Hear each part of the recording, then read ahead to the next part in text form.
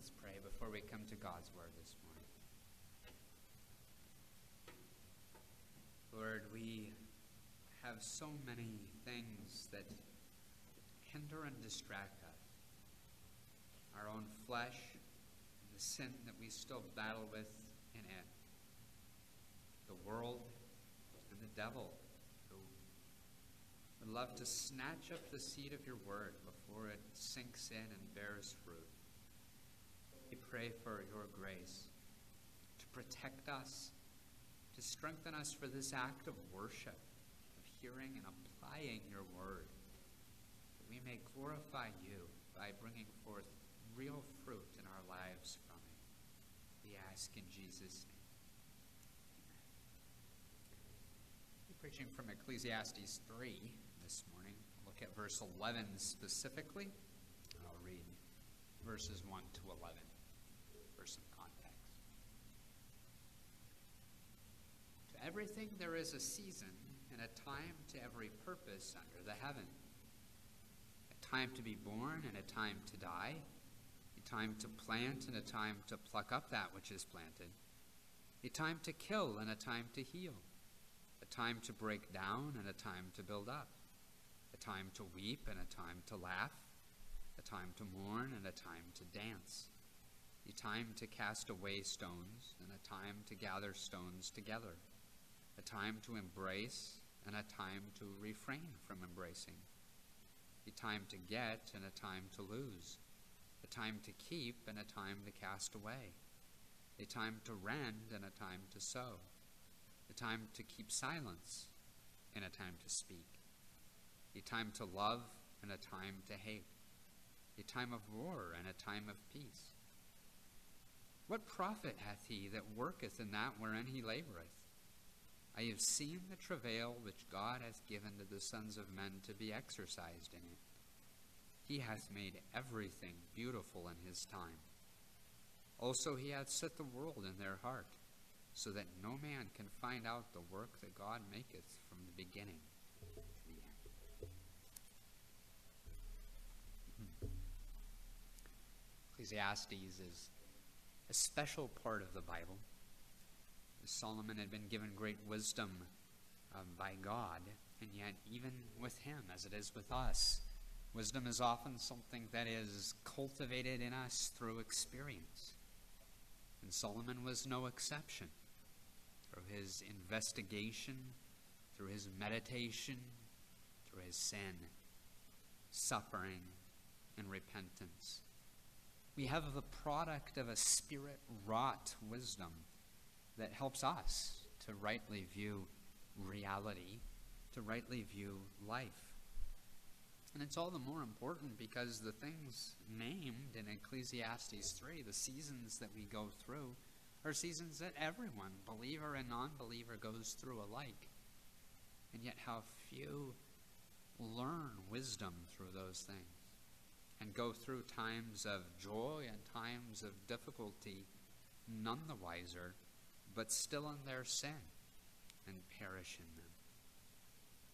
And so this passage helps us when, not if, but when we are confronted with the reality of the harshness of life, the seeming vanity of existence under the sun, that we might know how to face it and glorify God in it and receive comfort from him, even in tribulations. Before we can get to the encouraging part in verse 11, though, it's important to understand somewhat of the context of Ecclesiastes 3 as a whole. Because when we first read it, it sounds lovely and soothing. There is a rhythm, there's a beauty and a poetry that could easily lead us to the wrong idea. At first it sounds like there's the ebb and the flow of life, like spring inevitably follows the winter, like manhood inevitably follows youth, in a predictable pattern that reminds us something of the circle of life. But that isn't what Ecclesiastes 3 is about. It isn't here to teach us to just sort of take in the rhythm of life and enjoy the comings and goings of all the parts of it. In fact, the beginning of that list shows us through the starkest of examples just what we're dealing with. Birth, over which we have no control, and death, over which we have no control. And all the things that follow afterwards through that list share in that same characteristic, that same always relentlessly moving pattern. We come into the world not the masters of our own fate, and we leave it in exactly the same way. We labor, we plant, we gather, we build, we sow, but eventually, always there will be a time that comes when the fruit of our labor is plucked up and rooted out, when it is scattered, when it is demolished, when it is ripped up and lost. And the point of Solomon's observation here is not that we need to figure out which season that we're in so that we can regulate our conduct accordingly and figure out whether I should plant or whether I should not plant. Although even in that, it is good for us to seek the Lord's wisdom and to depend upon His guidance and leading. But the idea here is not so much that we need to figure out that what we need to do, but that all of these things that are described happen to us, whether we want them to or not. After all, given a choice, who would choose a time to hate, choose a time to mourn, or a time to die? The Bible is not presenting this here to us as some kind of yin and yang, where the light must balance out the dark side of the cosmic equation. Far from it. Every time our season to cast away is thrust upon us, whether it be of some precious possession or cherished dream or dear one in whose death we are knowing the agony of refraining from embracing them again. We know and we feel that these things are evil. Your own experience tells you that. These things are painful and awful. And it is one more reminder that the creature has been made subject to vanity, not willingly. And just to add a little bit more onto that, to twist the knife a little bit, so to speak, you'll notice as you read through that list in Ecclesiastes 3 that it isn't even the same thing all the time. It's not good followed by bad or bad always followed by good. There's a mixture. Sometimes the list starts with a good thing and ends with a bad thing. Sometimes it starts with a bad thing and ends with a good thing. And the reason for this uncertainty, this unpredictability, is because life is like that, isn't it? We never start out in a situation where no matter how bad things are, it will inevitably turn around and get better. Sometimes people die in the most discouraging and difficult of circumstances. We can't figure it out on our own. All we can know looking at this list, looking at the order and the changing between the good and the bad, is that however they come, all these things will come upon us.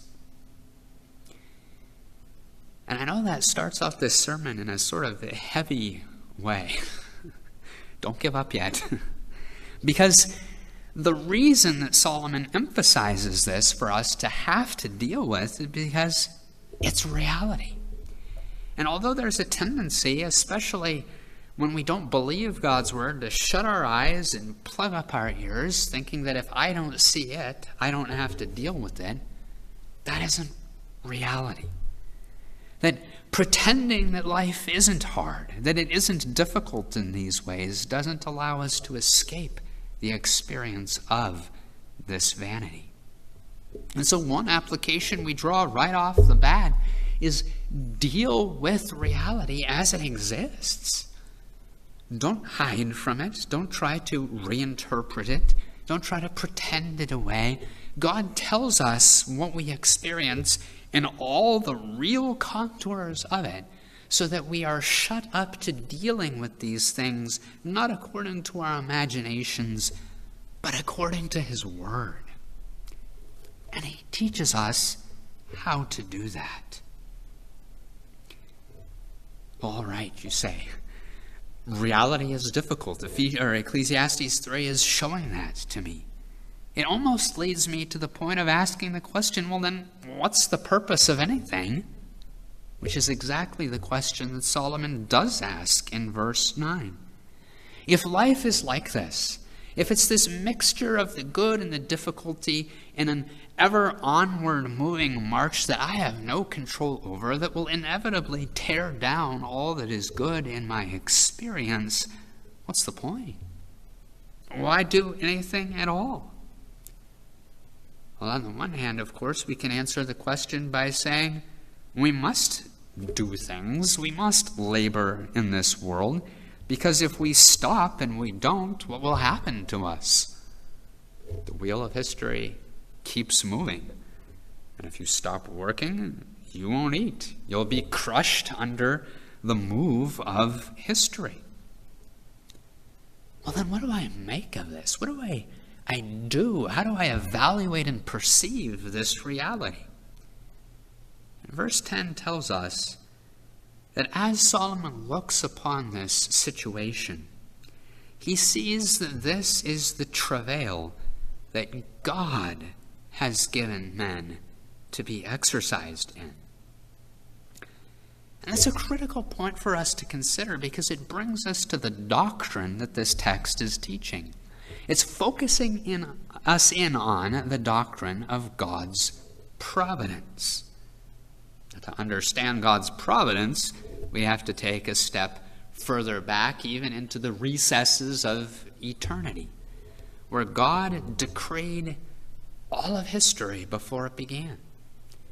Everything that comes to pass, God has ordained, so that there is nothing that happens in this world that doesn't happen not only with His permission, but because He has ordered that it will come to pass in exactly that way.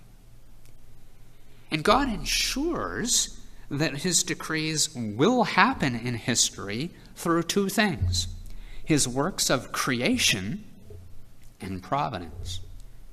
Now, in creation, we understand that God made all things out of nothing and formed the world with all its laws and the science that goes to work governing it, that provides the stage on which His decrees are acted out, the habitation in which His plan comes to pass. But not only has God created the platform for His decrees to be worked out, according to the doctrine of providence, God is personally, intimately involved, making sure that they do come to pass. Westminster Shorter Catechism has defined God's work of providence as His most holy, wise, and powerful, preserving and governing all His creatures and all their actions. So that in every last detail of things that happen in this life, God's hand is in it. There is nothing that God's fingerprints aren't all over, ensuring that whatever happens, happens because He wills it and He is inevitably bringing it to pass. Now, that's one of those doctrines that creates quite a response in people. And our response to that doctrine tells us a lot about our own spiritual state.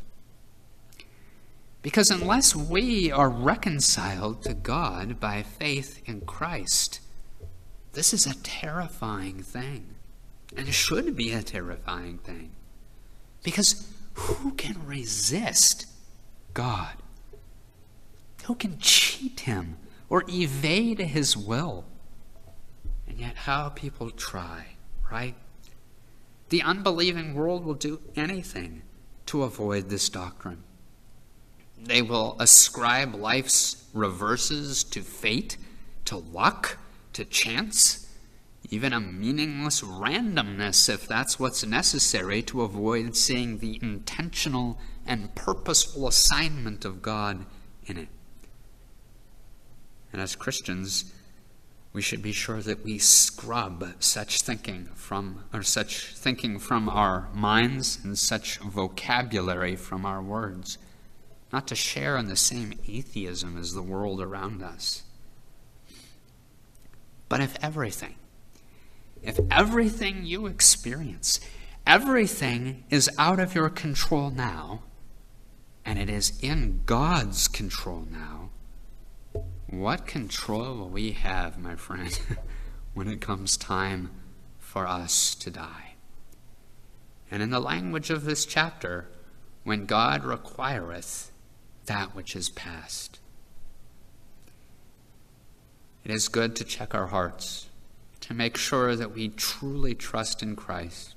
But we are not unbelievers, because unbelievers are responsible to God, even all the while that they are in rebellion to the one who sovereignly controls all the vicissitudes of their experience in life. And if we think that this world is a scary place, with that kind of understanding of what's going on in it, it is nothing compared to how scary and horrible the life to come will be for them, who in rebellion to God find themselves in hell, where they will know no intermixture of good and bad, but only bad forever. What kind of verdict can we give to life when that's how we look at it, when that's how it's seen, other than what the Spirit shows Solomon? Vanity of vanities, saith the preacher. All is vanity. But that context is necessary to get us to the words of Ecclesiastes 3:11, that we might see this welcome blessing to us. It's comforting. God makes everything beautiful in His time. And Christian, then, what comfort this doctrine of God's providence is for you. Think of it this way. God executes His decrees in the works of creation and providence, like I've just said. And there's a similarity between what God does in both of them. And in creation, what did He do? He took the formless void of what would become the world, and out of nothing fashioned and created it into something beautiful, something to which God Himself at the last day of creation could look and say, all was very good. But do we really think that God did that in the creation of the world in the first place and isn't doing that still in His providence? In a very real way, He's taking what seems to us to be chaos, to seem to be the formless void of the history that we've just described, and He's fashioning that, too, into something beautiful. He's making it into something very good.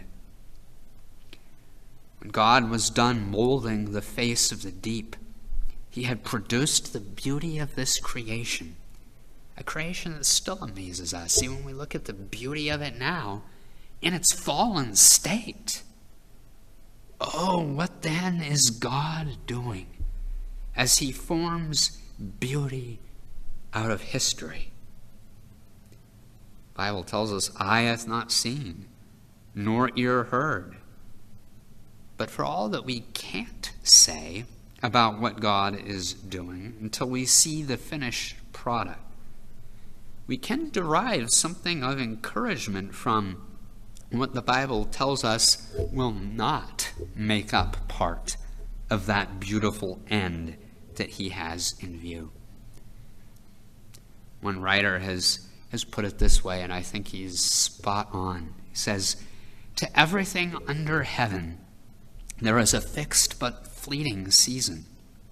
But to those who are in heaven, the moments are not thus precarious, nor the seasons thus short. And still hereafter are the many things for which there is a time on earth, for which there is no time there. To those who were born into that better country, there is no time to die. Those that are planted in God's house on high shall never be plucked up, but shall flourish there forever. There is nothing to hurt or to destroy, but perpetual health and lasting to eternity. There the walls of strong salvation shall never be broken down. There is no time to weep, for sighing and sorrow are forever fled away. No time to mourn, for when they left this vale of tears, the day of their mourning ended. There it is all a time of peace and a time to love. There monuments are never defaced or overthrown, for those who are pillars in the temple above, with the new name written on them, shall go out no more. There, in the sanctity of the all-superseding relationship, there will be no severance, but those friends of earth who have been joined again above will never need to give the parting embrace, for they shall ever be with one another and ever with the Lord. That is a part of what he is doing, of what he is making out of history as he executes his decrees. Christian, do you believe this? Even occasionally in life now, God gives us those moments, those times where we have the opportunity to see a little bit of what he's doing. Those times when we've come through difficulties and we can look back in hindsight and say, I can see rationale for what God did in my life. I can see if he hadn't done this, this wouldn't have been the result in my life. I can see that having done that, that has produced this good in my life, and it encourages us and it bolsters our faith when we can see something and give our assent to the goodness and the beauty of what God's doing. But even those times are times purely in this world, purely at this level. We haven't yet begun to see, even in the most insightful moments that we've had, what God is doing from the whole picture of all of history from an eternal perspective. Think about the disciples as just one example, who were grieved when Jesus was about to depart from them and return to heaven. And Jesus tells them, it's better for you that I go away. And they couldn't conceive it. They couldn't comprehend how that could be better for them when it hurt them so much to have Jesus bodily taken from them. And yet we know from the scriptures it was. We know to ourselves how much better it is that Jesus is now administering all things from heaven, has given us his Spirit. But oh, my friend, how much better will it be even for us when he comes back to this world? And we too cannot now see how our mourning, how our losses, how our reverses, our setbacks, the death of our loved ones are part of that beautiful product. But they are. So the application for us is, do you believe God? He tells us this. We know from the scripture he is doing it. Do you believe him? Does it impact and control how you think and feel and react to circumstances in this life when you experience them? Because that's really the test of whether we believe something or not, isn't it? And if we do, someday we will see his work, and what God has made will take our breath away. But the verse says that he does these things in his time, not its time, as if everything inevitably will come to its fruition by the nature of itself, but in God's time. Now, God's time and our time are rarely the same. Now, for a season, if need be, we are in heaviness through manifold temptations. But how does this thought invigorate us and encourage us?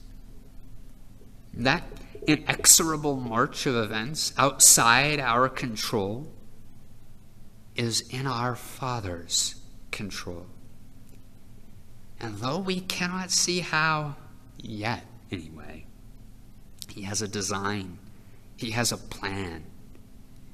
And these little cogs which we see in our life moving are but pieces of that overall engine that He is driving to its God-ordained, God-glorifying end. And even more than that, it's not just that in His time He will make all things beautiful in spite of the bad that we have experienced. He is using even those bad, painful things as part of the whole of what He is making beautiful. There's no better illustration of that point than the crucifixion of Jesus, is there? The ugliest, the most heinous sin to be committed in history. And yet as a Christian, what more beautiful, perfect thing can we think upon than the atoning work of our Lord Jesus Christ? Yes, He is making all things beautiful in His time, as we, as children of God, are part of that plan too. So the Scripture is teaching us to learn to look at the world in this way, to learn to believe it, to learn to see it in our most painful losses, that even there we are looking upon the seeds of God's most beautiful masterpiece. And you will see everything differently in a whole new light. Isn't it telling then how these same experiences, the planting and uprooting, that unbeliever and believer alike experience, take on a completely different perspective, a completely different hue, depending on what? The relationship in which we stand to God. If we are His enemies, if we have not bowed the knee through faith to Jesus Christ, we see Him executing all of these decrees inevitably against us, not for our comfort, but as Christians. How wonderfully comforting this truth is. But we must consider one last point from this verse, and that is in verse 11, that God hath set the world in men's hearts, so that we cannot find out, now anyway, the beginning from the end of God's work. Now, this statement in the verse is very difficult to interpret, and I'll give you the two different approaches that have been proposed, with each bringing its own slight angle to this perspective, which encourages us. But the point and the application, I think, is the same in both approaches that will apply for our edification. The first here is, as the King James Version takes it, that God has set the world in our hearts. Not set it in our hearts as in the sense of loving the world, for to love the world is to be at enmity with God, and God sets that in no one's heart. But He sets the world in the heart in the sense that He has made us creatures of time, and we're taken on with the necessities of life. We have to give consideration to the things that we eat and drink and work and families and all those sorts of things, because we live here in this world God has made for us. Or to put it as Paul put it in 1 Corinthians 7, when he was discussing the pros and cons, so to speak, of remaining unmarried versus being married, Paul says in that chapter, But he that is married careth for the things of the world, how he may please his wife. And his point there isn't that it's sinful, because he's talked about how marriage is a good thing in its place. But his point is that to the extent that God has put us in callings and relationships in this world, we necessarily have to give our time and our thoughts into thinking about those things. We're not to make what we eat or drink or what we wear our chief end. Jesus tells us that. Don't worry about that. Don't worry about it like the heathen do. But what happens if you don't give any consideration whatever to what you eat or drink or wear? It doesn't work out. Your life falls apart. You have to do that, and to fight against that is to fight against what God has put you in the here and now in this world. But there is still application here for us in this. If we find ourselves struggling to believe the reality of these truths that have been spoken up to this point, that God is making all things beautiful in his time, it's good for us to evaluate our own hearts and ask, how much of the world really is dominating my thinking? I can't escape it altogether, but has it exceeded its bounds and moved out of its place? Am I too worldly? Is the world too much in my mind and too much in my affections? If it's what I'm thinking about all the time, then there's no way I'll ever be able to see things from God's perspective. Obsessing over the things of this world is like bringing them up so close to your face that when you bring something up that near to your eyes, you can't see it in its right perspective, can you? The world is similar to us, for us in that way. But at the same time, as I've said, we cannot, no matter how much we might want to, transcend the lot that God has given us now. In God's ordering, now is the time to plant and to sow and to build and to labor in our earthly callings. God himself has given us that task. Now is not the time to build tabernacles on the mount for Moses and Elias and Jesus and retire there and stay there away from all the things that bother us in this world. Now is not the time that God himself has given us to see the beauty he is making. In fact, the verse is telling us God assigns us our earthly lot for this purpose, so that we cannot find out his work, so that we have to live by faith. And of course, it always comes back to this in the Christian life, doesn't it? That's what God has given us to do in the here and now. To live not because we understand all that God is doing, not because we can see it and it meets with our approval and approbation, but to plug along, doing what God has given us to do, trusting, believing, he's got it. He is making all things beautiful in his time. It is God's doing. It is God's intent that we not be able to figure it all out. For hope that is seen is not hope. For what a man seeth, why doth he yet hope for? But if we hope for what we see not, then do we with patience wait for it. And you say, but that's hard. And the answer is, yeah, it is hard. And yet, that is what the Lord is calling his people to do.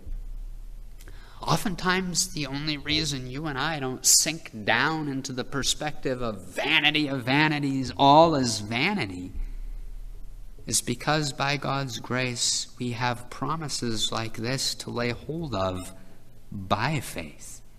That by faith we may live lives convinced of the truth, that the sufferings of this present time are not to be compared with the glory which shall be revealed in us. That God is making all things work together for good to them that love him, and to them who are the called according to his purpose. Do you? Do you believe that? Then take heart, beleaguered saint. In whatever times the Lord is pleased to bring over us in his providence, all is well. All will be well. When Jesus was on earth, it was said of him in the Gospels that the people marveled at what he was doing and said, "Behold, he doeth all things well." And the reality is that just because Jesus has gone up to heaven, he hasn't stopped doing all things well. He is still now working them out beautifully, perfectly.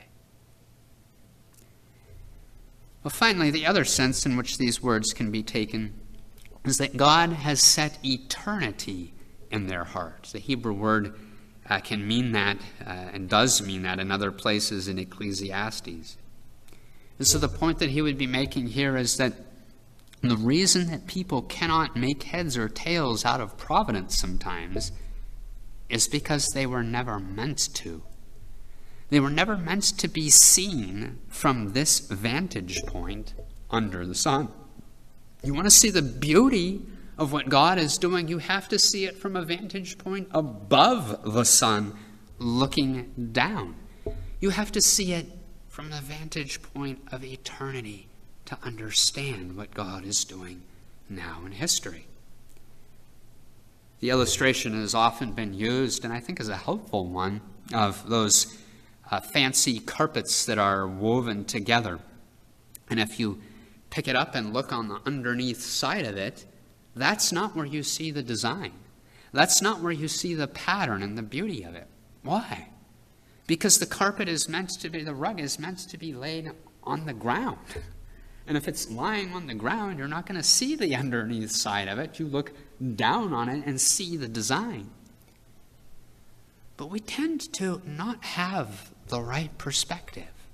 We look on things so much from the here and now that we forget that the real perspective we ought to have is the eternal one.